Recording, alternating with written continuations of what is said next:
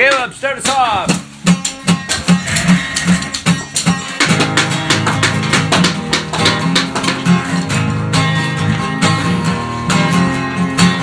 If a prophet arises among you, or a dreamer of dreaming you too, a sign or a wonder, a sign or a wonder comes to pass.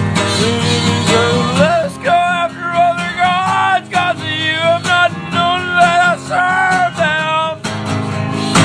You shall not listen to the words of the prophet or the dreamer or the dreams, for the Lord your God is testing you.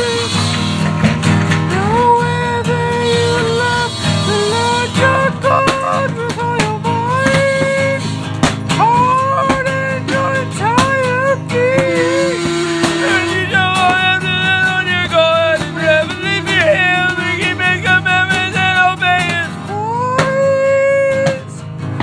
You shall serve him, cling to him, for that prophet or that dreamer of dreams shall be put to death, because he has talked of rebellion, turning away from the Lord your God, who brought you out of the land of Egypt and redeemed you out of the house of bondage. That man has tried to draw you aside from the way which the Lord your God has commanded. He commanded you to worship you, but the evil way from your midst.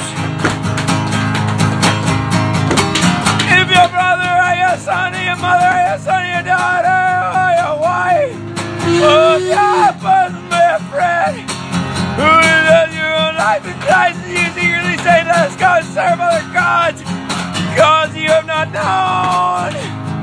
You know your Father of the called your people around about you. You are far away from you, from one end to the earth to the other. You shall not give consent to him, or send to him, nor shall you pity him, nor shall you spare him or conceal him, but you shall surely kill him. Your hand shall be first upon him, but him live and afterwards to him.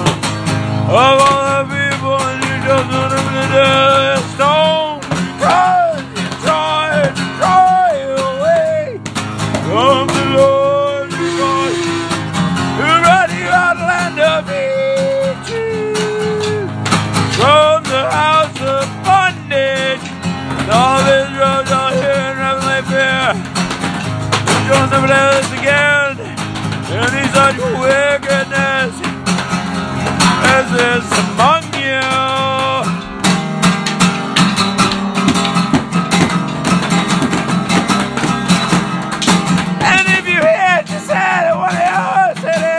Which the Lord God has given you, which you dwell, from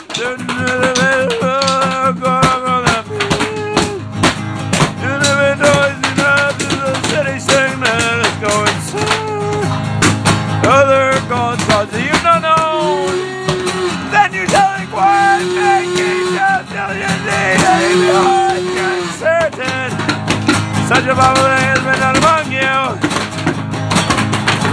You shall surely smite the inhabitants of the city with the edge of the sword, destroying it utterly, gnawing it, and its knees with the edge of the sword.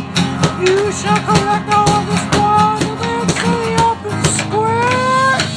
You shall burn it with fire, everything of the spoil of the Lord our God,